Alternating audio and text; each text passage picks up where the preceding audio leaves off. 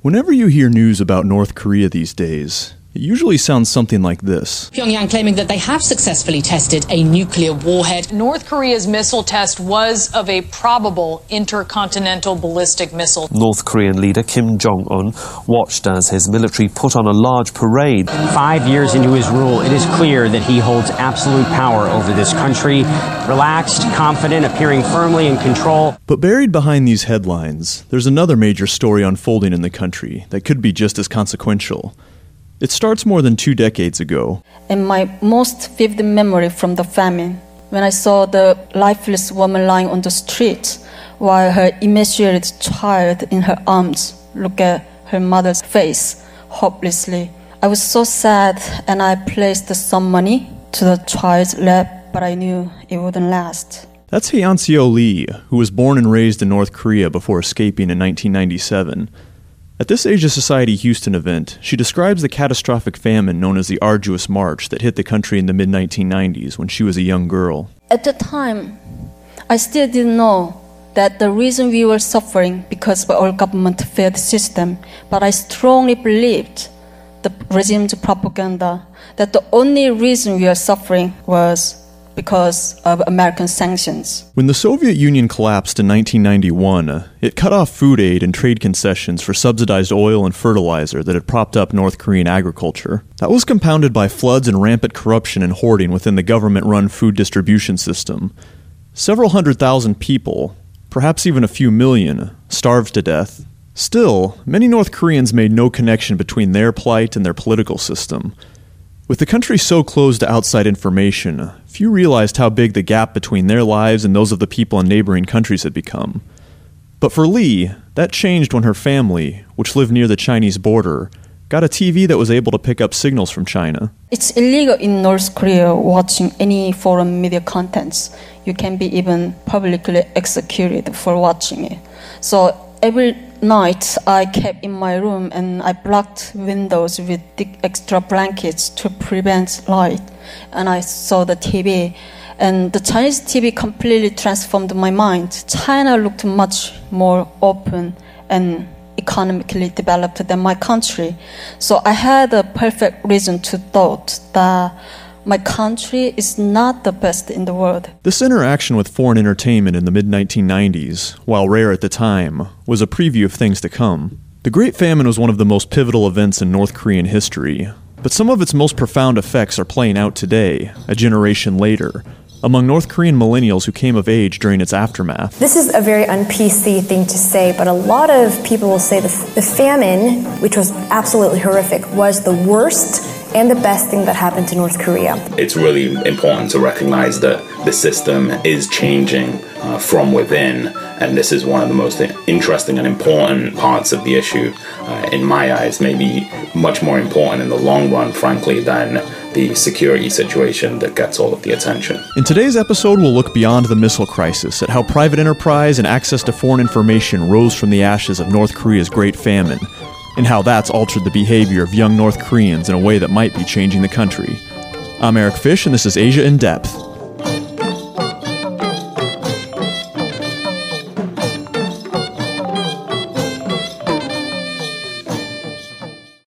In this period, when the public distribution system broke down, the government was no longer able to support their population, we saw tiny businesses, if you will, spring out of North Korea. That's Oxford University's Ji-In Beck, who did extensive interviews with defectors for her book, North Korea's Hidden Revolution, How the Information Underground is Transforming a Closed Society. She was speaking at the Asia Society event in Houston. This is a very un-PC thing to say, but a lot of people will say the famine, which was absolutely horrific, was the worst and the best thing that happened to North Korea. Worst because it's obvious, and the human consequences were just unparalleled. However, best because that's what it took for individual citizens to look away from the government out of sheer necessity to survive and start to turn to themselves. And that out of just physical experience, people realized that they couldn't depend on the government anymore. Their narrative was not real. Some converted quickly to private enterprise, and for this reason, North Koreans have been referred to as native capitalists. Capitalists just sprung out of socialist thin air and just figured out how to provide goods and services, watch repairs and glasses repairs, gum, whatever they can to start supporting themselves and turn to each other to support their households. Fast forward a couple years, these small businesses evolved into markets like this that we see now. What began as small-scale, informal trading in the wake of the famine has over the past 2 decades grown into a sophisticated patchwork, including hundreds of marketplaces across the country. They're known as changmadang, literally market grounds. They're still technically illegal in most cases, yet they often have hundreds of market stalls selling everything from food and clothing to cosmetics and entertainment products. In the past, the North Korean government has tried to crack down on this obvious exercise in capitalism. Most notably, in 2009 it created a new currency and placed limits on how much of the old notes could be traded in. Those who had accumulated wealth in the markets saw most of their savings become worthless. But reports emerged of rare public protests in response to the move, and at least one riot. The government subsequently backpedaled on the policy, and has allowed the markets to flourish since. Estimates now put the number of changmadang across the country at around 400 to 700, with upwards of 3/4 of the population depending on private markets for survival. I think that the cat is out of the bag in terms of this new economic reality. That's Sakil Park, Director of Research and Strategy at the nonprofit group Liberty in North Korea, which aids North Korean refugees. He's also director of the forthcoming documentary, The Changmadang Generation. And this is a fairly long-term trend at this point over the last 15 or even 20 years. And the same thing on the changing information environment as well. They can't turn the clock back to zero. Trade with China, both legal and illicit, has fueled the Changmadang markets. Between 2000 and 2015, trade volume between the two countries increased more than tenfold, and currently makes up more than 90% of North Korea's total foreign trade. It's what the U.S. and other countries are trying to stop, to punish North Korea. For the North Korean people, this enrichment has mostly been a good thing. And Park explains that it's also yielded a so-called Changmadang generation of youth who have developed very different attitudes from their parents. They basically have little or even no memory of being dependent on the state. And their childhood and teenage years and even early adulthood was all about trying to live for themselves, maybe working with their family or their friends in different types of private enterprise, coming up against government regulations and constraints, and so having that friction. And then the other part, apart from the economy, is the foreign media piece, because the late 90s, especially into the 2000s, was when foreign information and media started coming in across the border from China in a much more significant way. And so this is the generation that also had access to foreign media from an early age, and that really, interacting with the way that they saw the world and even the kind of questions that they asked about their own situation inside the country. In addition to trade with China, technological development has facilitated the infiltration of foreign media like music and films into North Korea. In the early 2000s, DVDs started making it easier to smuggle media in. And today, even smaller USB drives and SD cards can carry hours and hours of such entertainment. These materials are smuggled in by North Korean entrepreneurs and Chinese middlemen, as well as sent in by activists and NGOs through a variety of methods, including balloons released into the country. And people are watching them. In her interviews, Jian Beck asked defectors to estimate the percentage of people back in their hometowns who have access to foreign media. She says most now guess around 70 to 80%. And these people risk a lot by watching these materials, including fines, prison, and in some cases even execution.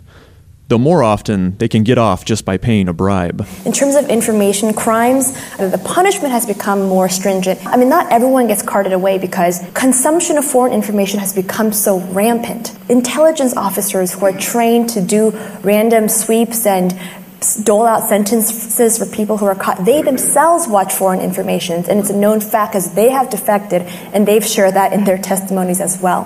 But the punishments have become higher. And it's true. However, interestingly, from what outside researchers can gather, the consumption levels have also increased. And that just speaks to, like, despite risk, despite the executions that Ms. Lee have described, that is a consequence of information crimes. The curiosity to learn about what exists outside of North Korea is, it's unquenchable. If execution can't quench that curiosity, I have no idea what will. So what is it that they want to watch and listen to? It turns out just about anything you can imagine. Under the sea, I'm the king of the world! I'll be back.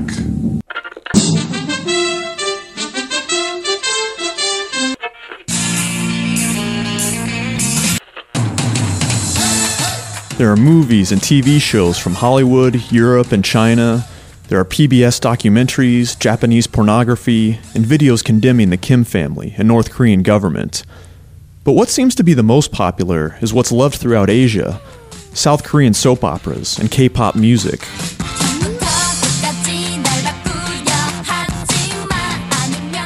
The late 1990s gave rise to the so-called Korean Wave, when South Korean entertainment began to sweep Asia and even gain a degree of global popularity. This coincided with the time that foreign media really began to infiltrate North Korea. Despite the fact that watching South Korean materials tends to carry stiffer punishments than media from China or other countries, demand has only grown. North Koreans are taught that South Koreans are suffering and constantly exploited by their American puppet masters. But seeing these videos' high production values and seeing real-life images of the highly developed South can spark immense curiosity. Hyun-Seo Lee says that this is actually far more powerful in opening North Korean minds than political materials. Still, they are the most brainwashed human being on this planet. So if I tell them how North Korean dictator is bad or how they were suffering, they can't perceive it as it is, because that was my experience and other defectors' experience. So the best thing is to let them know is, instead of giving them messages or tell them as the visual contents, which is the dramas, South Korean dramas or Hollywood movies, the best. There's no words we need. So sending those informations into North Korea, they got that by themselves. In terms of, your more straight up propaganda, Sakil Park again. If it's explicitly designed to criticize the Kim leadership in a fairly just kind of blunt and simple way, and that's been, the history of some of the propaganda, even from the South Korean government over the decades, just kind of criticizing the opposite system in a simple way. That's not necessarily the most effective thing, I think, and sometimes it may even actually backfire, because if you get into core things like that, people can actually react against it. There's been some attention amongst psychologists recently, even in the West, in political discourse, where if you criticize people's core beliefs, then there's a backfire effect, and they actually then hold on to those beliefs more strongly. And those kind of things can happen in North Korea as well as in the West. Alongside that, you have the narrative in North Korea that this foreign media is all about undermining our socialist revolution and trying to break the loyalty within our system and so on. He says that the plots of South Korean dramas and films, which tend to center around romance and personal relationships, are a stark contrast to the state-glorifying North Korean entertainment, and much more relatable to young people. But it's not necessarily the plot that leaves the biggest impression. A lot of the time it's, in the background of these films, seeing how many bridges there are across the Han River in Seoul, and seeing all of the skyscrapers in the background of these movies, and how many cars there are, and these kind of things. So really showing rather than telling.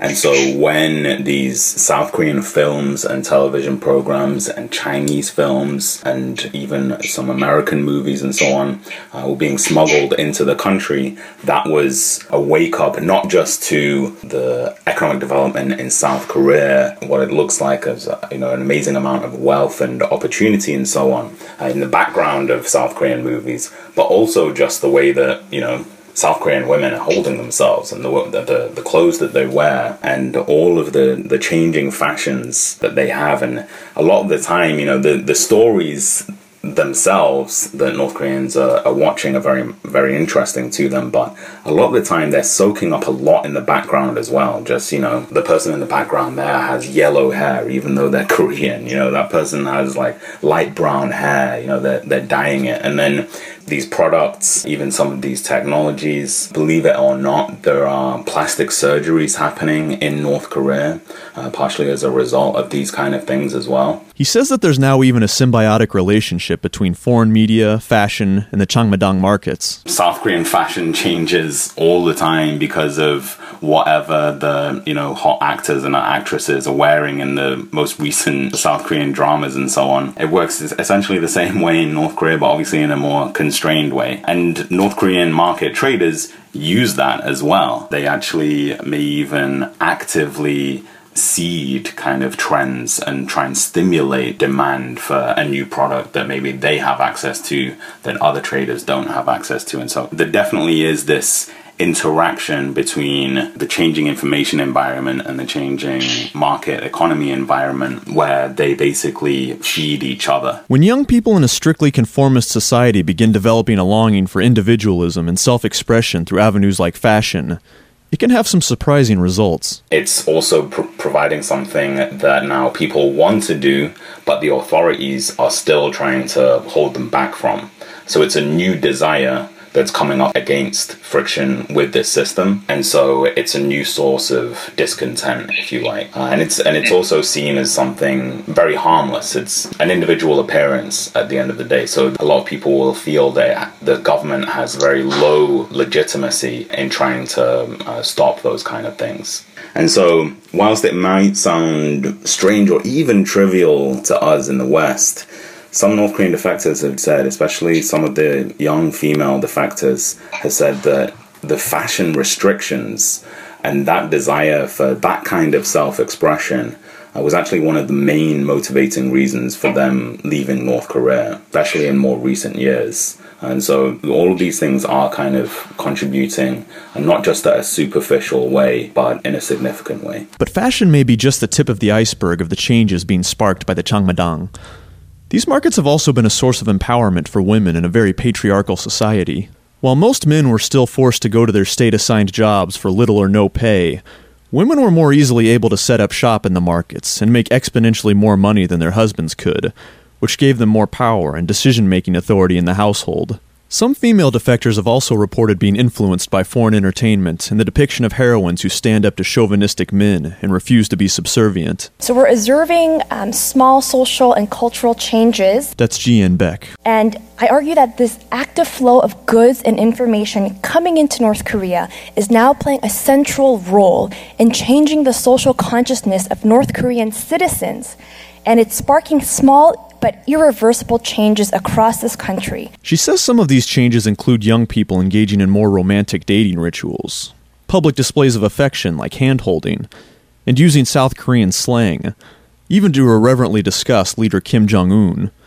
All of these things would have been unthinkable for older generations. In addition to these social and cultural observations, we're witnessing young North Korean people take more risk than ever before to be more entrepreneurial with their thinking and their market activities. They're covering for each other, they're not snitching on each other as the previous generation did, and they're trying to protect one another in order to watch what they want, drive a profit from their market activities, and to serve their own interest, which is a powerful difference from the previous generation, where the focus was wholly on serving the regime's interest. One of the most important things that as a North Korean we have to learn is that we cannot trust anyone. That's Hyun-Seo Lee, describing the atmosphere when she lived in North Korea in the 1990s. Friends, classmates, and neighbors are forced to criticize each other and spy on each other. So even when I was young, my mom used to train me not to say anything bad about the government or not to repeat any words I heard at home. She used to say, "The words have ears and the fears have eyes." Also, speaking out against the regime also unthinkable. Sakil Park says that, while overtly criticizing North Korean leaders, even in private conversations, is still uncommon, it's no longer unthinkable. This, he thinks, again has to do with the influx of foreign media. It's entertainment and it's escapism. But beyond that, there are a lot of things that people can learn. And then there's also, especially in the Changmarang generation, the youth in some of these bigger cities, people are even gathering to watch South Korean films and so on together, even though that is a very risky behavior. And so it becomes a kind of, even at a small group level, a collective subversive behavior that then can lead to building up of trust amongst people. If people have done that together, then we're all in it together. Nobody can report the other person because they'll all be screwed, essentially. And that means that then, with that trust, people can start to have some interesting conversations about why is South Korea like that? Why are we so behind? And by comparison, what's happening with our system? Why are our leaders so scared of opening up and changing the system and allowing just a more flourishing, basically capitalist economy and so on? And even going to the point of talking about escaping North Korea, discussing that with their friends, talking about what would it be like to try and get to South Korea, and even criticizing the leadership and so on. These are all kind of conversations that we've heard are happening inside the country from recent defectors. And these kind of conversations, we weren't hearing about that 10 years ago or so. It's happening in a different way now and to a different level. Beck says, though, that asking fundamental questions about North Korea's leaders and forming full-fledged doubts about the political system is still the exception among those who are exposed to foreign media, rather than the rule. I asked lots of my interviewees and also just friends from North Korea, if so many people illegally watch foreign information, and it's so antithetical to what the government teaches its citizens, how could one either decide to stay, or at the very least, how can one be okay with living under such an unjust system? Someone answered it to me like this. Okay, let's take a Christian, and you can apply in a Muslim, a Jewish person, or a Jehovah's Witness. Let's take a Christian, and this person believes in God, the Trinity, the church. They go to church every Sunday, try to live a pretty good life. But once in a while, or maybe not that once in a while, they drink too much, they curse, they say things they shouldn't be saying. But they sin, they break the biblical rules within the parameter of their faith. They may break church rules without never doubting their faith in God. Similarly, a lot of North Koreans, not all, many of them may sin against the country by watching information that's pretty antithetical to the regime, but that may happen within the parameters of their skeletal faith in the system. And so the cognitive dissonance that people experience when having repeat exposure to foreign information, it's messy, it's confusing, it's sometimes very offensive, but also it's exciting. And it's no doubt the foreign information plants seeds of doubt in people's minds that will grow over time. The personality cult developed around Kim Il-sung and his heirs, Kim Jong-il and Kim Jong-un, is reinforced in every facet of North Korean society. It's such that many even believe these leaders have supernatural powers, like being able to read the minds of their subjects. So it seems unlikely that overwhelming devotion to the Kim family will abate anytime soon. Still, one of the other implications of the Great Famine was that many children started going to school less, or not at all. This is the venue where some of the most substantial political indoctrination takes place. So they ended up spending more of their childhoods in the market exposed to a capitalist reality, rather than a socialist fantasy. And as such, they tend to see the government more as an extractor than a provider of livelihood to the public. Anecdotally, many defectors even say reverence for the Kim family has been waning with each generation and each new leader, to the point that Kim Jong-un is far less respected than his grandfather. But he still sits atop the world's most totalitarian police state, that growing nuclear capability, and he faces no known public dissidents or organized resistance. Park says it would be a fool's errand to draw any conclusions about what these changes in North Korean society will translate to politically in the future. It's impossible enough to predict political outcomes in open Western democracies.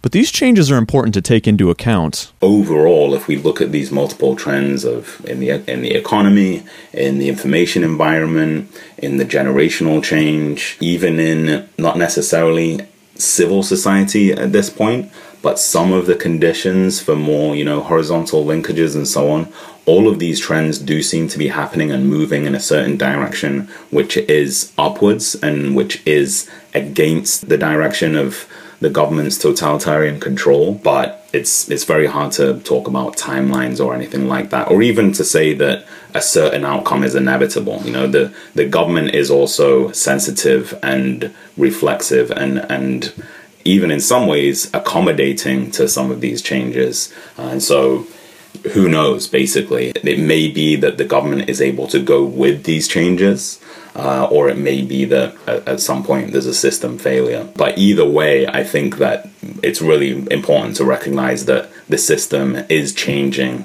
from within, and this is one of the most interesting and important parts of the issue, in my eyes, maybe much more important in the long run, frankly, than the security situation that gets all of the attention. In recent years, the international community has been particularly focused on North Korea's nuclear and missile development programs, which we talk about more in an earlier episode called North Korea Goes Ballistic. Proposed measures for dealing with the issue include targeted sanctions and calls on all nations, especially China, to choke off North Korea economically.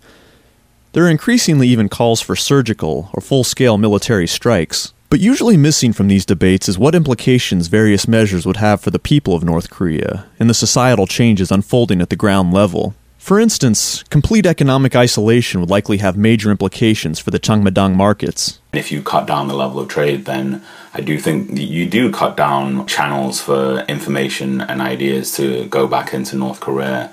So there is that trade-off. I don't think that you can cut it off completely. Even if the Chinese authorities wanted to completely cut off trade, which I don't think that they do or they will want to, but hypothetically, if we're playing God, even if they wanted to, then trade would still happen, smuggling will still happen, foreign information and media will still get into North Korea, but to a lesser degree. And so that, I think that is a relevant question for strategies to North Korea and what people are trying to sanction and how, what's the best way to engage economically, both from the Chinese side, but from the South Korean side as well. He says that the economic growth sparked by the markets and the resulting shifting values and influx of foreign media are becoming major concerns for the North Korean government. It's become a cat-and-mouse game, where authorities are constantly trying to develop technological barriers to the information trade and making examples of those who are caught perpetuating it. Nonetheless, the demand is still there, and they can't go into people's minds and take out the information and awareness that's already been put in there.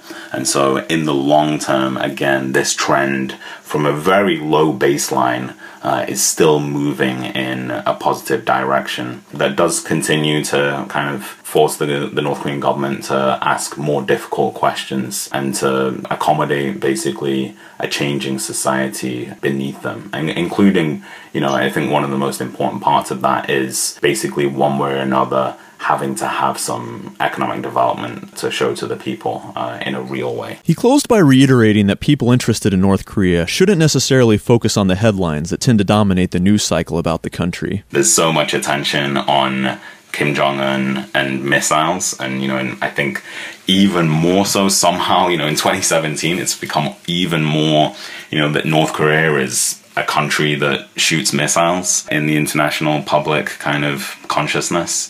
And so we're trying to rebalance that with, well, that's part of it, but North Korea is a society of 24 million people.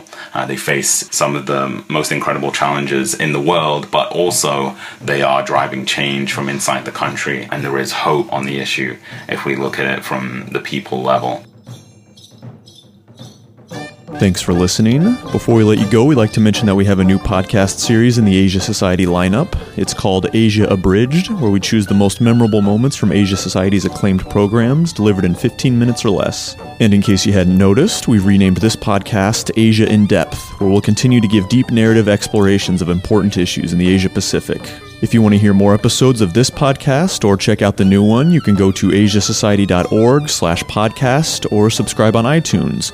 You can also follow us on Facebook and Twitter at Asia Society, where we'd also love to hear your feedback and ideas for future episodes. Those sound bites we played earlier in order of appearance were from CNN, Al Jazeera, James Bond, Little Mermaid, Titanic, Journey to the West, Terminator, National Geographic, Friends, Modern Family, Bubble Pop by Hyuna, Heartstrings, and G by Girls' Generation. Our music is by Tire Mangmang and his ensemble Shuiman Tibin Zapwe. They are performing live at Asia Society in New York as part of a season of Myanmar. I'm Eric Fish, and we'll see you next time on Asia in Depth.